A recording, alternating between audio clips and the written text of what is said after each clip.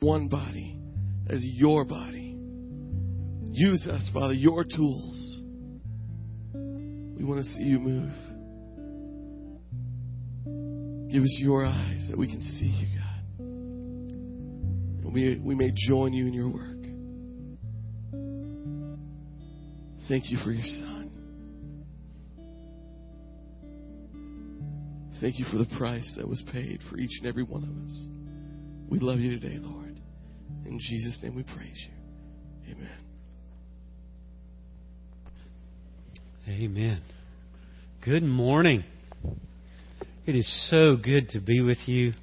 I sure do love you, and I count it a joy and a privilege to come and share the Lord's Word with you today. Join me. We're going to be in two places. We'll kick off in John chapter 17, and then we'll kind of go out from there into what we'll cover in the book of Galatians. And so if you'll be joining me there, that would just be a joy for all of us to be in the Lord's Word together.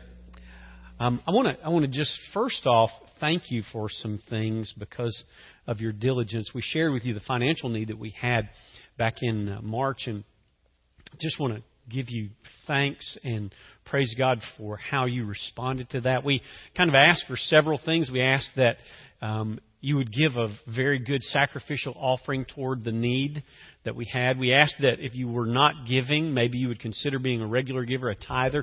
And we also asked that if you were a regular tither, you would even consider kind of jumping in and giving one extra week's worth of tithe per month for March, April, and May. And so I just want to tell you, because of that, we've gained over half of what we needed to gain to get back in the place we would like to be. But I want to encourage you to continue to do what you're doing, because the most expensive months in the life of our church are typically May and June and July, because it's when we have the most activity going on that involves outflow, children's camp, Bible school, youth camp, other ministries that we do in outreach, as well as mission trips that we do.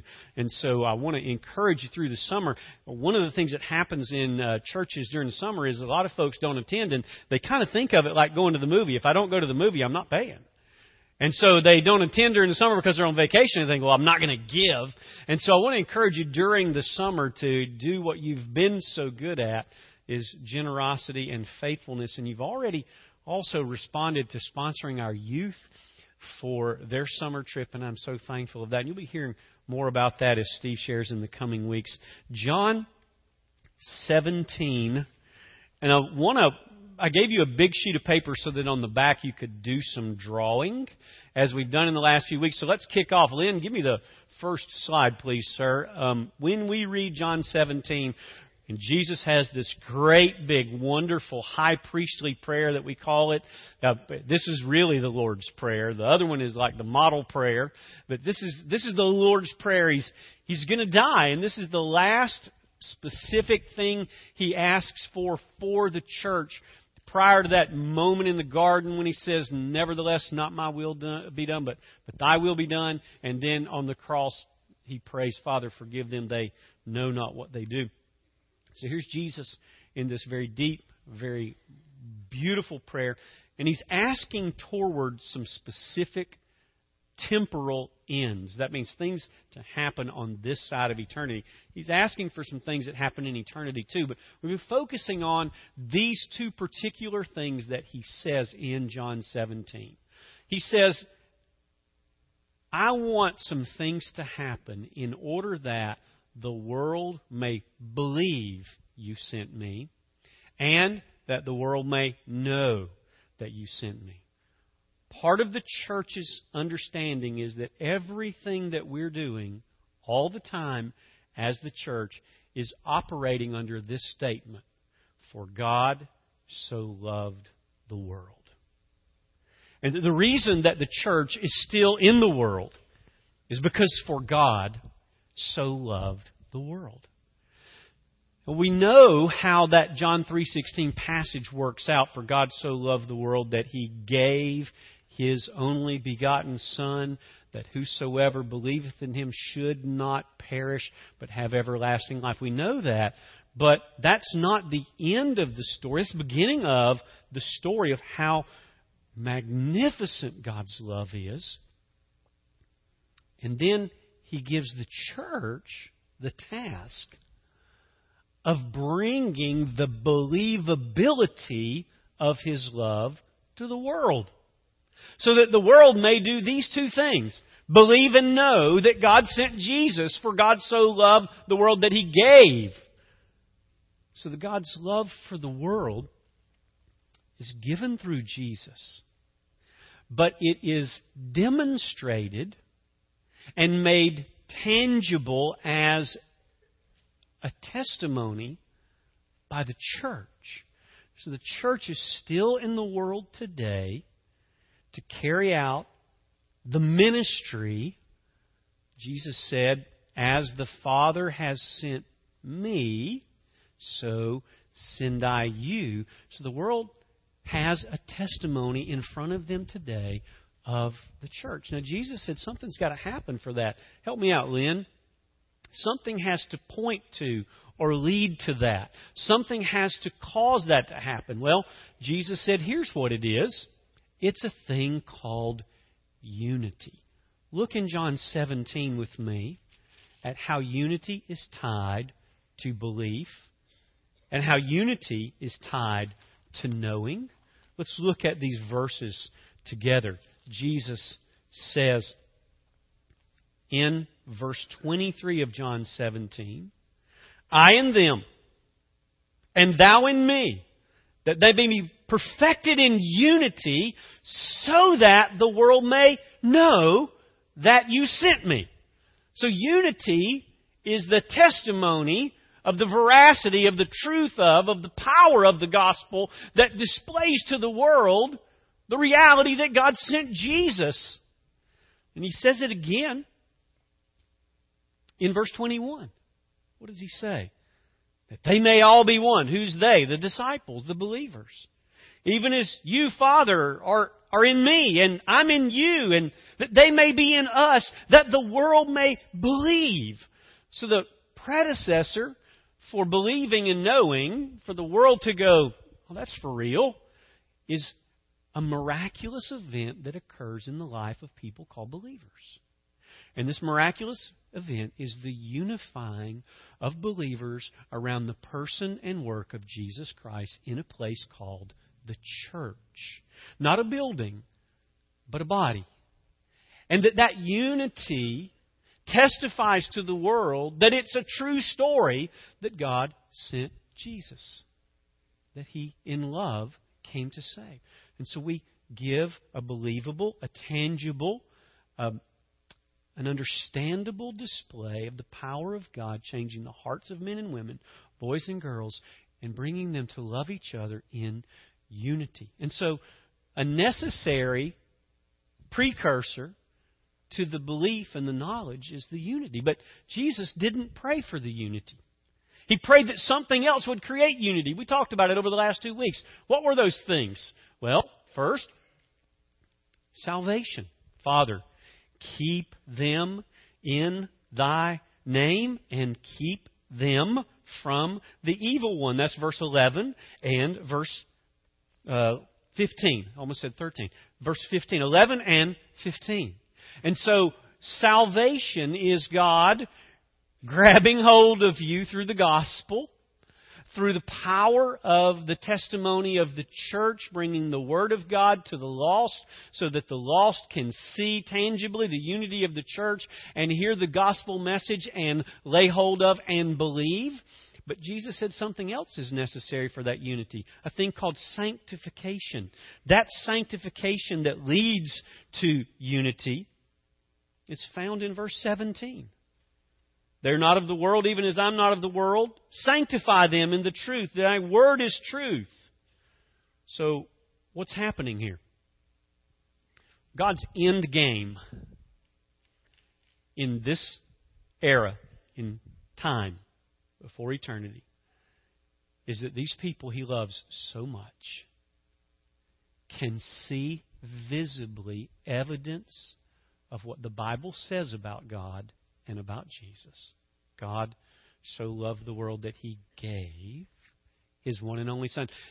That the world could see that in the unity of the church. Human beings empowered by God to love each other with the love of Christ, to lay down their lives for each other, to serve one another, to forgive one another, to be long-suffering with one another. That inside that thing, that body called the church, is a group of people operating in such love that the world looks at it and says, that looks legit to me. But that is only created when in the church two things are true. A group of people who are truly saved. The reason some folks don't get along in church is they don't know Jesus. That's a problem. And they try to fit in, they try to make it happen, but it's just not happening because they don't know Jesus. But there is also a problem when someone who does know Jesus has slowed the progress of becoming like Jesus. Remember, we defined sanctification last week as being conformed to the likeness of or the image of Christ. And some folks break up the unity because they stop the process of sanctification through sinful unwillingness to obey the Word of God. And so that creates problems. And so Jesus is praying for salvation. He's praying for sanctification. Now, I want you to think this through logically with me so that you can see where Satan puts his work. Let's kind of come up with a different illustration. Lynn, help me out. Let's say that you have a dying child. There's a mom and there's a dad. They're in a house. They're alone. There's nobody else there. They have no other communication. They don't have anybody that they can call. And they have a dying child. And that child can be helped. Something can help that child. Something can make it well. And that is medicine. That there's a medicine. That this child has an infection. The infection is going to take the child's life. But there is a medicine, and if that child gets the medicine, then the child will be made well. But something has to happen. One more time, Lynn. Somebody's got to go to the pharmacy to get the medicine. So the dad's going to leave the child with the mom. He's going to go to the pharmacy to get the medicine to make the child well. The end game is for the child to be well. Two things that have to happen for the child to be well is the child has to have the medicine and somebody has to bring the medicine. Now, if you were evil and you wanted to kill that child, what would you do? Where would you focus your energy if you were evil and you wanted to kill the child? Well, the child's already sick. You don't have to fool with the child. You don't have to fool with the child at all. If you were evil and you wanted the child to die, what would you do? Well, where would you put your energy? Well, help me out, Lynn. You'd put your energy in one of these two places. You'd say, I got to deal with one of two things. I got to either keep the medicine from being at the pharmacy or I've got to keep the person from going to the pharmacy. So if I was evil and I wanted to destroy the child, here's what I would do. I don't have to fool with the child. The child's sick and dying. I don't put any energy on that. Where do I have to put my energy? I have to put my energy on stage 2 or stage 1. I either got to deal with the medicine or I got to deal with the person who's going to bring it. Now, let's pull that into the gospel. If I'm the devil and I want the world not to believe in Jesus, I don't have to fool with the world at all. They're already sick and they're already dying. The Bible says that the world lies in the power of the evil one. Satan doesn't have to put his energy into lost people. He doesn't have to fool with them. Now, I'm not saying he never fools with them or never has anything to do with them. But where does he have to put the energy if he wants to shut the gospel down? He doesn't have to put it on the sick and dying. There's 2 billion people on this earth right now that have no access to the gospel of Jesus Christ. And do you know how much work Satan has to do to keep them from knowing? He doesn't have to fool with them at all. He's got to fool with the people that would bring them the medicine. So where is Satan going to put his energy? He's going to work against the unity of the church. Because listen, when we're busy fighting each other, I promise you, we don't have time to fight the devil. He just puts a whooping on us. When division is among us, all Satan does is sit back and say, yeah, go ahead, go ahead. 2 billion people are dying and going to hell. Fight on. Fight on. And so what do? We fight. We waste our time and we waste our energy fighting each other, criticizing each other, gossiping about each other, tearing each other down. That's what we do. And Satan doesn't have to fool with the lost people. He just keeps messing with you. And he stays after. And he fights against unity. And then he fights against what creates unity. He fights against sanctification and salvation. You see, the 2 billion, he can just leave them alone to die. And all he wants you to do is join him in leaving them alone to die. And so when you get busy breaking down unity, you're just joining the devil. When you fight sanctification, you're just joining the devil. When you are playing church and you're really lost, you're just working for the devil. And what does he do? There's 2 billion people in this world right now that will perish.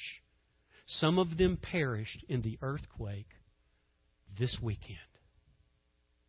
Some of them perished in Nepal, in Tibet. Some of them perished in India. And they didn't bother us at all. The fact that they were lost was not on our mind Thursday before the earthquake. I got ball to play. I got stuff to do. I got a life to live. I can't be bothered with all that. And so the result is that Satan is focusing his energy to simply break the church down. Bringing people in to church who are not saved, who are playing the game. Holding people back who are not obeying the will of God, yet they're saved, but they're not surrendered and they're not being sanctified. And then using those things to just create between us all kinds of fracture. Listen, we've got a lot of work to do in central Louisiana to make up for the mess that happened just at Louisiana College. Our whole community stepped back and said, if that's Christianity, no, I don't think so. I don't think I need that. Listen, most folks have enough drama in their life already. They don't need to come to church to purchase any. And so, what we want to look at today is how easy it is, listen, for even mature believers to fall in this trap. Let's look together. Galatians chapter 2.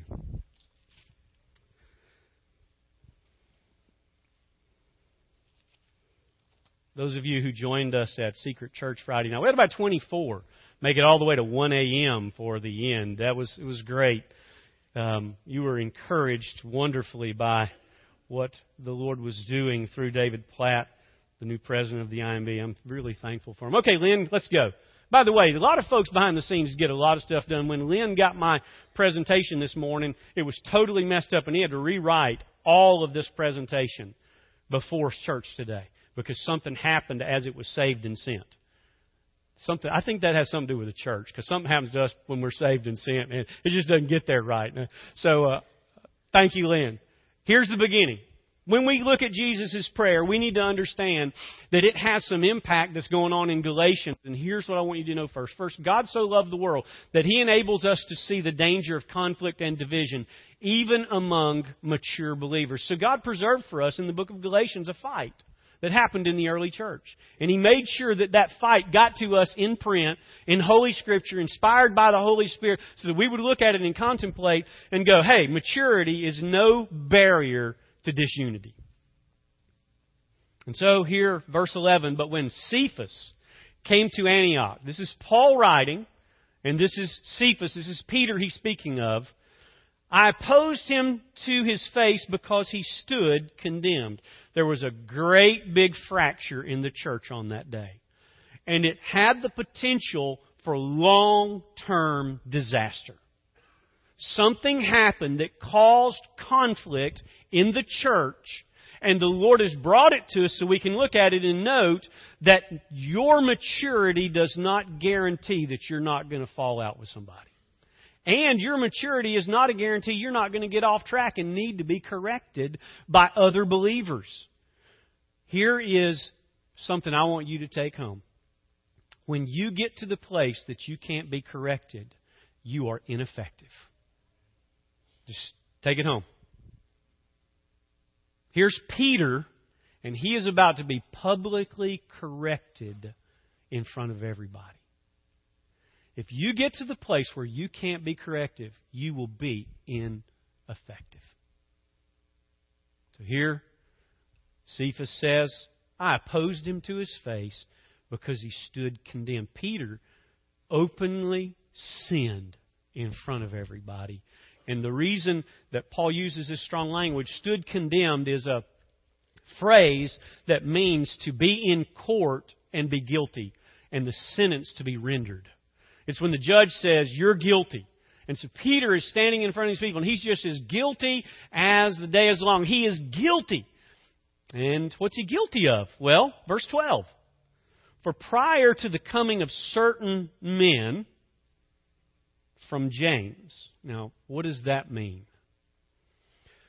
Well, I want you to realize, kind of think about church history, and later, if you'll mark down real quick that it would be good for you to go back and read Acts 15 and all of Galatians 1 and chapter 2, verses 1 through 10 for a later study. Acts 15. I don't have time to lay all of that out for you, but here's basically what happened. When the Gentiles came to Christ, a section of so-called believers who came from a background of being Pharisees came into the church and said, you can't be saved if you are not circumcised and if you are not going to obey the law of Moses. And so that caused a big fracture in the church. Well, those people came from a very strong Jewish tradition, and some of those people had infiltrated this group who came from James. James was the leader of the church in Jerusalem at this time. And James was kind of an elder, kind of an overseer, an apostle. And as a leader, he had a lot of guys around him who had a Jewish background, and they thought very strongly about the law. And they had this big discussion, and they'd settled it all. And then these guys come up to Antioch to visit Paul and Peter and Barnabas and the converts from the Jews and the converts from the Gentiles. So you got an ethnic mix, you got a cultural mix, you got a socioeconomic mix, you got just a range of people there who've come to Christ. And some guys from Jerusalem, from James, show up, and they don't like the ethnic mix. They don't like the cultural mix. They don't like to eat with Gentiles. They don't like that. And so here they show up, and Peter responds to their arrival. And what does it say? He used to eat with the Gentiles, but when they came, he began to withdraw. So let's go to number 2. God so loved the world that He enables us to know the cause of conflict and division, even among mature believers. I'm going to share something with you here in just a moment that infects every one of us, and it infects us so powerfully that it can take over at any moment that we yield to it. What is it? It's this. It's called selfishness. I don't care how mature you have ever become in Christ, how many years you've served, what capacity you've served. This can rear its head and take over your life at any given moment. It will sneak up on you, and when it does, it will take over, and it will even subvert your character, subvert your sanctification. In fact, it'll make you question your salvation. It's so strong, so powerful, and so deeply woven in our flesh And it shows up at inopportune times. And so Satan, knowing the potential of selfishness in any one of us, is always seeking an angle to reveal our selfishness. He's always looking for it. He's always searching for it. And one of the angles that he uses here is our cultural and ethnic preference. We all have them. We all have cultural and ethnic preferences. We battle with them every day. We notice them all kinds of times. They're there. And sometimes they don't matter. Then Satan will sneak up and he will use those preferences and the selfishness behind them to cause division.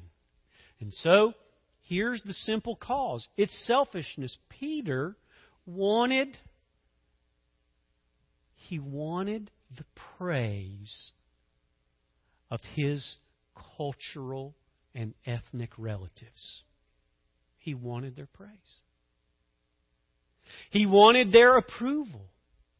He wanted something that would soothe his flesh and make him feel good about himself. And here he goes.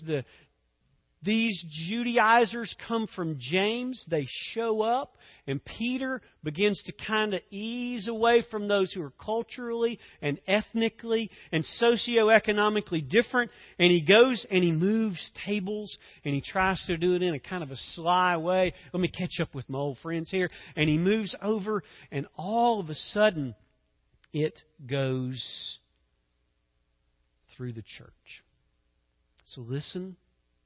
When conflict comes to the church, Satan's angle is always to go to your flesh and appeal to your selfishness.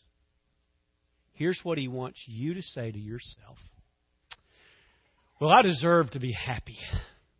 He does. He wants you to say that to yourself. He's just fishing around for the minute when you can justify some sinful behavior by saying, I just deserve to be comfortable. I really do. I deserve to be comfortable. I deserve to be free of danger. Satan will sneak into your selfishness and he will provoke it. It'll bust up your marriage. It'll bust up your relationship with your kids, your parents. It'll bust up your church. It'll bust up your neighborhood. Selfishness. And Satan uses that and leverages it to do his work. Now, you would think that Peter would be immune to this. I mean, he spent 3 years with Jesus. He's been an apostle. He's been preaching all this time. I mean, he's the guy who made first contact kind of with the Gentiles when he went to Cornelius's. He even got the vision of the stuff coming down from heaven, where it had all these creeping things, and the Lord said, Peter, arise and kill and eat. Oh no, Lord, I couldn't eat anything that's not clean. What I have made clean, do not refuse. Yes, Lord. So Peter's not just mature. He'd had a vision from Jesus himself. But that did not stop him from a moment of selfishness that changed him and caused him to be compelled towards something very unhealthy. So where's Satan aiming? Is he aiming out there at all those lost Gentiles that Paul's going to reach? He's already got them. He's firing at the church and the sanctification that ought to have brought Peter to the place that day where he was surrendered to Christ, but he wasn't. And so here's what happens. Number 3, God so loved the world that He enables us to be aware of the contagious effect caused by conflict and division, especially among mature believers. Listen carefully. There are people following your lead. They're your children. They're your family. They're your friends. They're following your lead. Peter takes the lead. What happens? Read the word of the Lord here. What happens? It says in verse 12, for prior to the coming of certain men from James, Peter used to eat with the Gentiles. But when they came, he began to withdraw himself and hold himself aloof, fearing the party of the circumcision. And the rest of the Jews joined him in hypocrisy. There are people following your lead.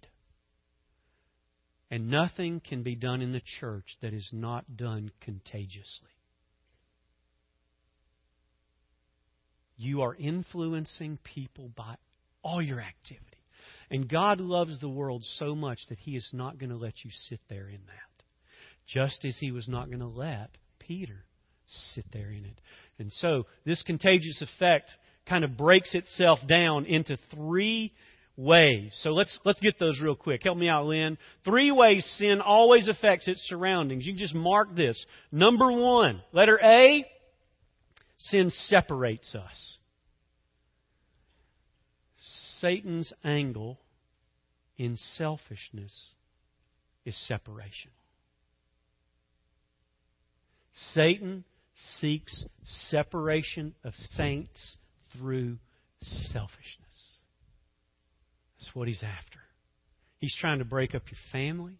He's trying to break up your friends. He's trying to break up your influence. He's trying to break up your church. And he is fervently seeking that all the time. He uses our tongues. He uses our attitudes. He uses our anger. Last week we saw he uses our bitterness. He uses our temptation. He uses whatever he can. Sin always separates. It breaks us up. But it doesn't just separate. It also segregates.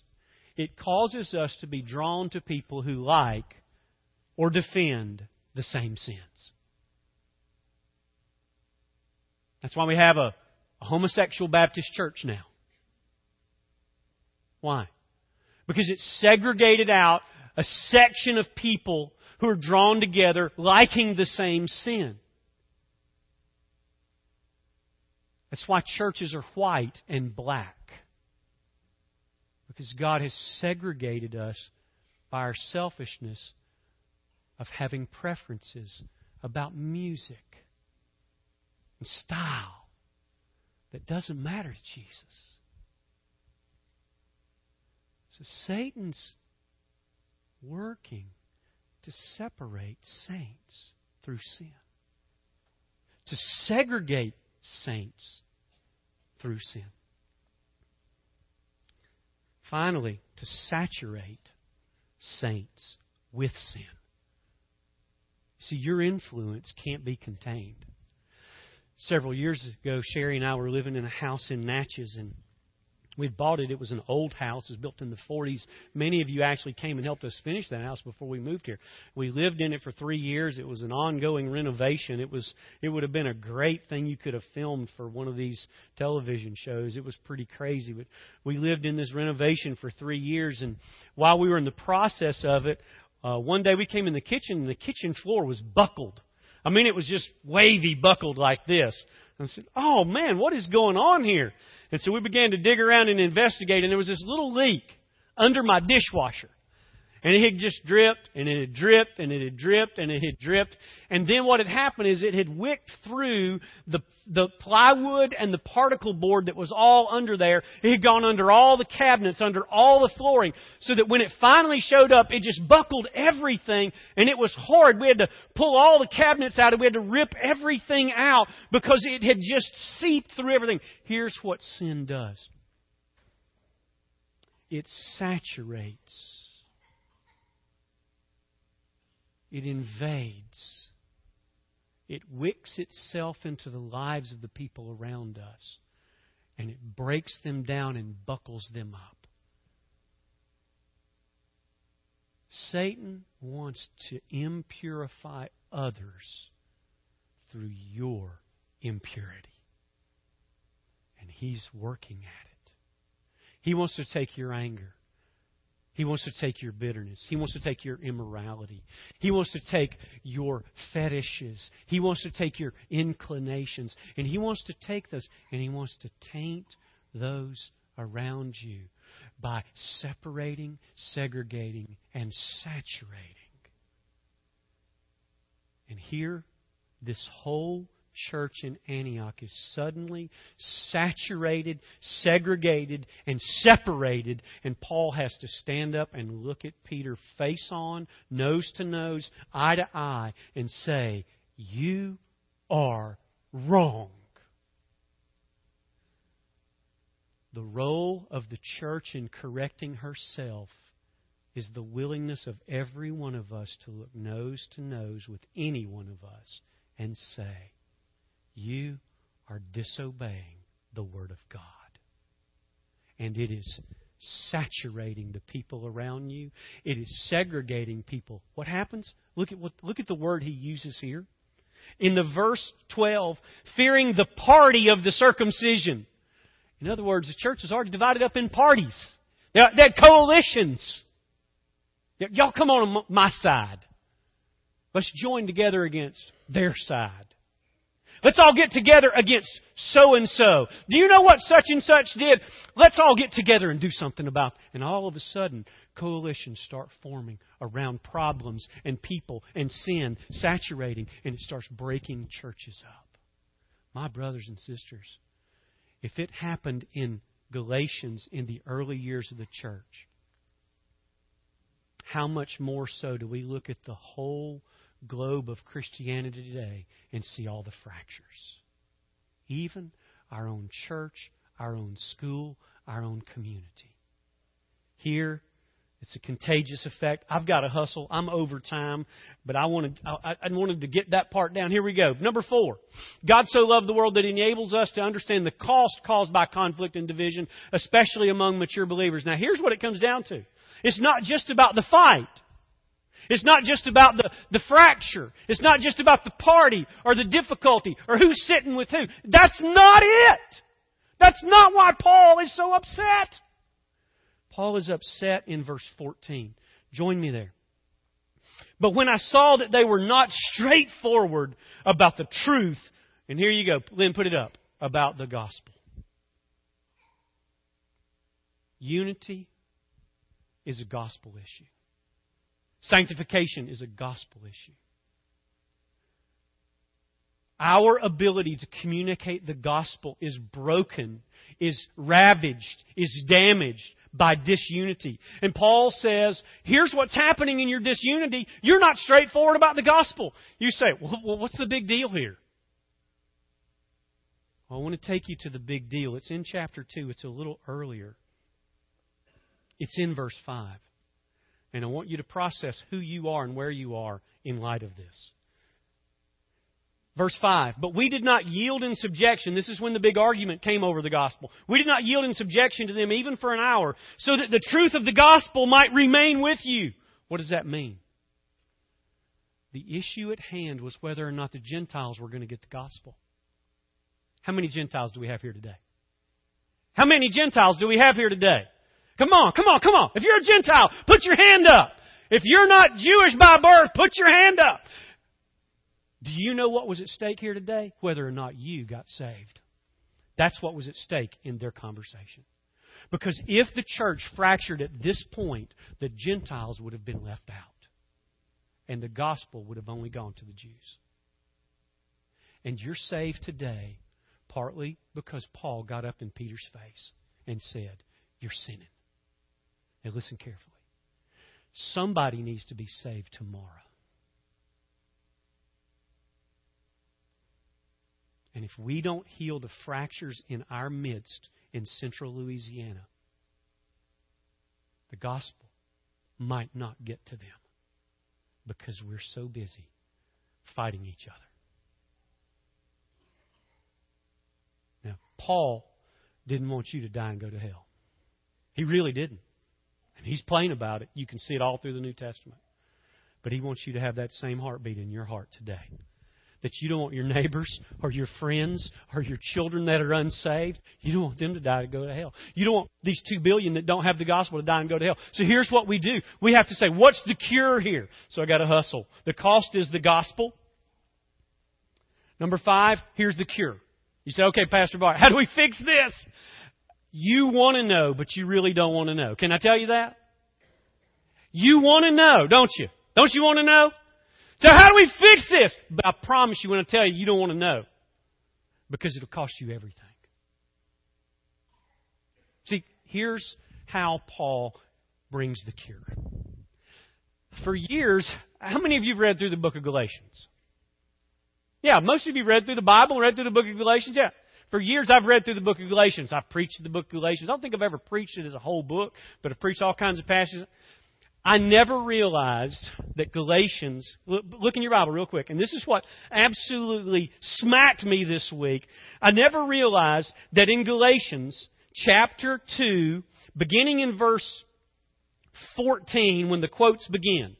You see the quotes before the word if in chapter 2, verse 14? If you, he's talking to Peter. If you, do you realize those quotes don't close until verse 21? That what Paul does is he tells Peter how to get back to where he needs to be. And that Galatians 2, starting in the opening of the quotes, if you, there in that verse, was it 14 I said? Was it 14? Help me. Yeah, it's 14. And he's talking to Peter. He's not talking to the Galatians. I mean, he is talking to the Galatians, but he's talking to Peter. And he says, Peter, do you want to know how to get back to where you need to be? Do you want to know? Here's how. And what does he do? The first thing he does is he clarifies what the gospel really is. My brothers and sisters, there's not a day of the week that we don't need to get up and clarify what the gospel is. We need to get up and we need to rehearse. What is the gospel? He says it right there. Verse 15. We are Jews by nature, not sinners from among the Gentiles. Nevertheless, knowing that a man is not justified by the works of the law, but through faith in Christ Jesus. Even we have believed in Christ Jesus that we may be justified by faith in Christ Jesus, not by the works of the law. Since by the works of the law shall no flesh be justified. What's he saying? He's saying if you're wanting to get saved based on what you're doing, you can't. You have to get saved based on what Jesus did. You have to settle that. Peter, improving your diet plan and staying away from uncircumcised people is not going to have anything to do with your salvation. You better get this gospel thing settled. So he clarifies the gospel, but then he gives 3 gospel ramifications I want you to take home and I want you to chew on, because I know we want to know them. But my brothers and sisters, the truth is the reason we struggle is we don't want to know them. Here they are. Number 1, the first thing, we must be killed with Jesus. Paul said, I have been crucified with Christ. You want to be sanctified and have unity? You've got to be killed with Jesus. You cannot live to yourself anymore. Paul put it in Philippians. He said, I die daily. What does it mean to be crucified with Christ? It means that every time the Word of God is spoken to you, you immediately, whether it's in private by the Spirit or by your quiet time or when the pastor preaches or when the Sunday school teacher shares or when a friend speaks the Word of God to you, crucified means that moment you submit to what God says. That moment. We studied it in Experiencing God. It was back here when we were on page 40. We were on Unit 2, Day 3. And it was about Mueller, George Mueller and his prayer time. And listen to the crucified life of George Mueller. He says, I seek at the beginning, talking about his quiet time with God, I seek at the beginning, about any time he's making a decision, I seek at the beginning to get my heart into such a state that it has no will of its own in regard to a given matter. That's crucified with Christ. That means you approach God without your will, looking for His. Not asking Him to justify your will and your want, but abolishing your will, crucifying your flesh, and going to God and saying, not what I will, but Thy will be done. If we are going to have unity and be sanctified and demonstrate true salvation, we must be killed with Jesus. We are buried with Him through baptism into death, in order that as Christ Jesus was raised from the dead to the glory of the Father, so we too might walk in newness of life. Romans 6. Even so, consider yourselves to be dead to sin and be alive to God in Christ Jesus. Romans 6. all over the Bible is a call to a crucified life. Paul said, I have been, read it with me, verse 20, I have been crucified with Christ, and it is no longer I who live. There is no unity in an uncrucified life. There is no gospel effectiveness in an uncrucified life. I said you wanted to know, but you didn't want to know? This means we die to ourselves, our desires, our designs. We die to that. Something else has to happen. We must be filled with Jesus. It is no longer I who live, but Christ in me. He's not making zombies. He's not trying to have a bunch of dead corpses laying around the church do nothings. When we truly are crucified with Christ, when we are killed with Christ, only then will we be filled with Christ.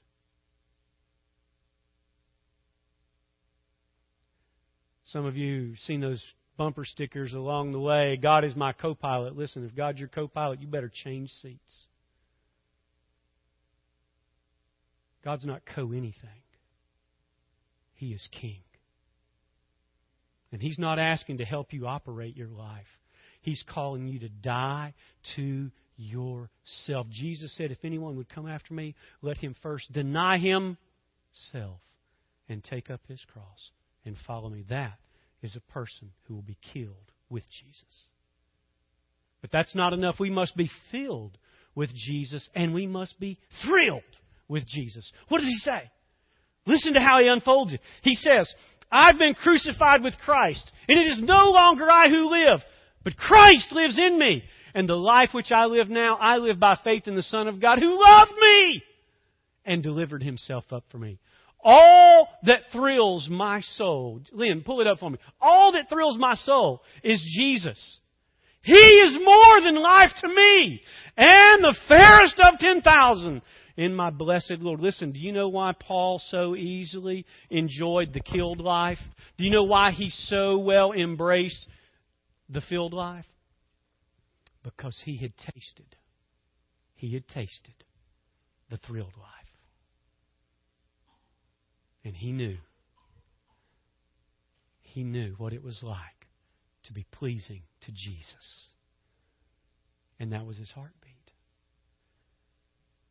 He's the fairest of 10,000 in my blessed Lord, I say. All that thrills my soul. I want to show you a video right now that I want you to be compelled by. Bring that up for me, Lynn.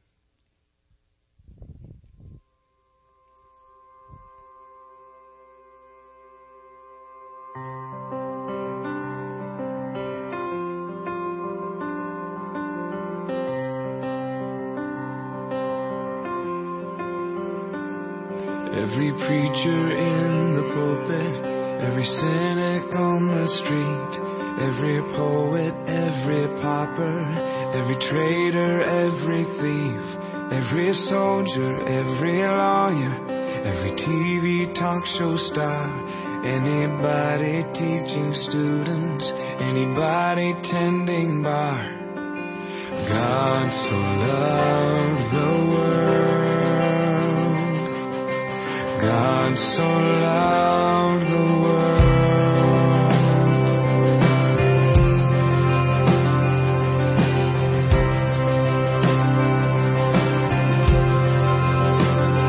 Every judge and every jailer, every master, every slave, every rebel, every skeptic, every addict in their chains, all the powerful and pretty, all the faithful and the fools, those bowing down to idols, those seeking to find truth.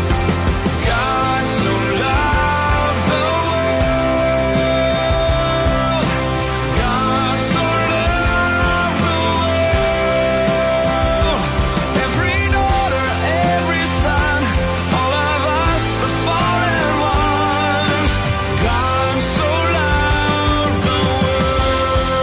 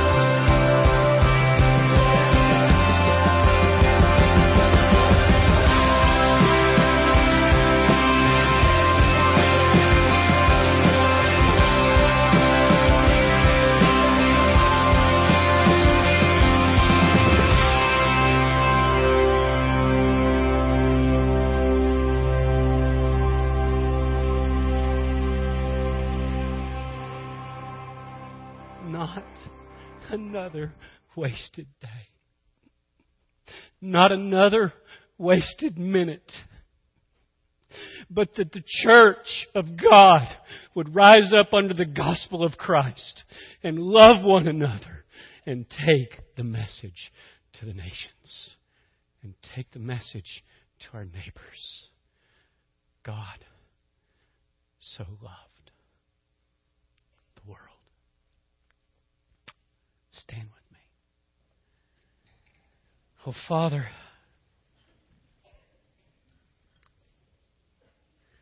compel us this morning to be thrilled with Jesus.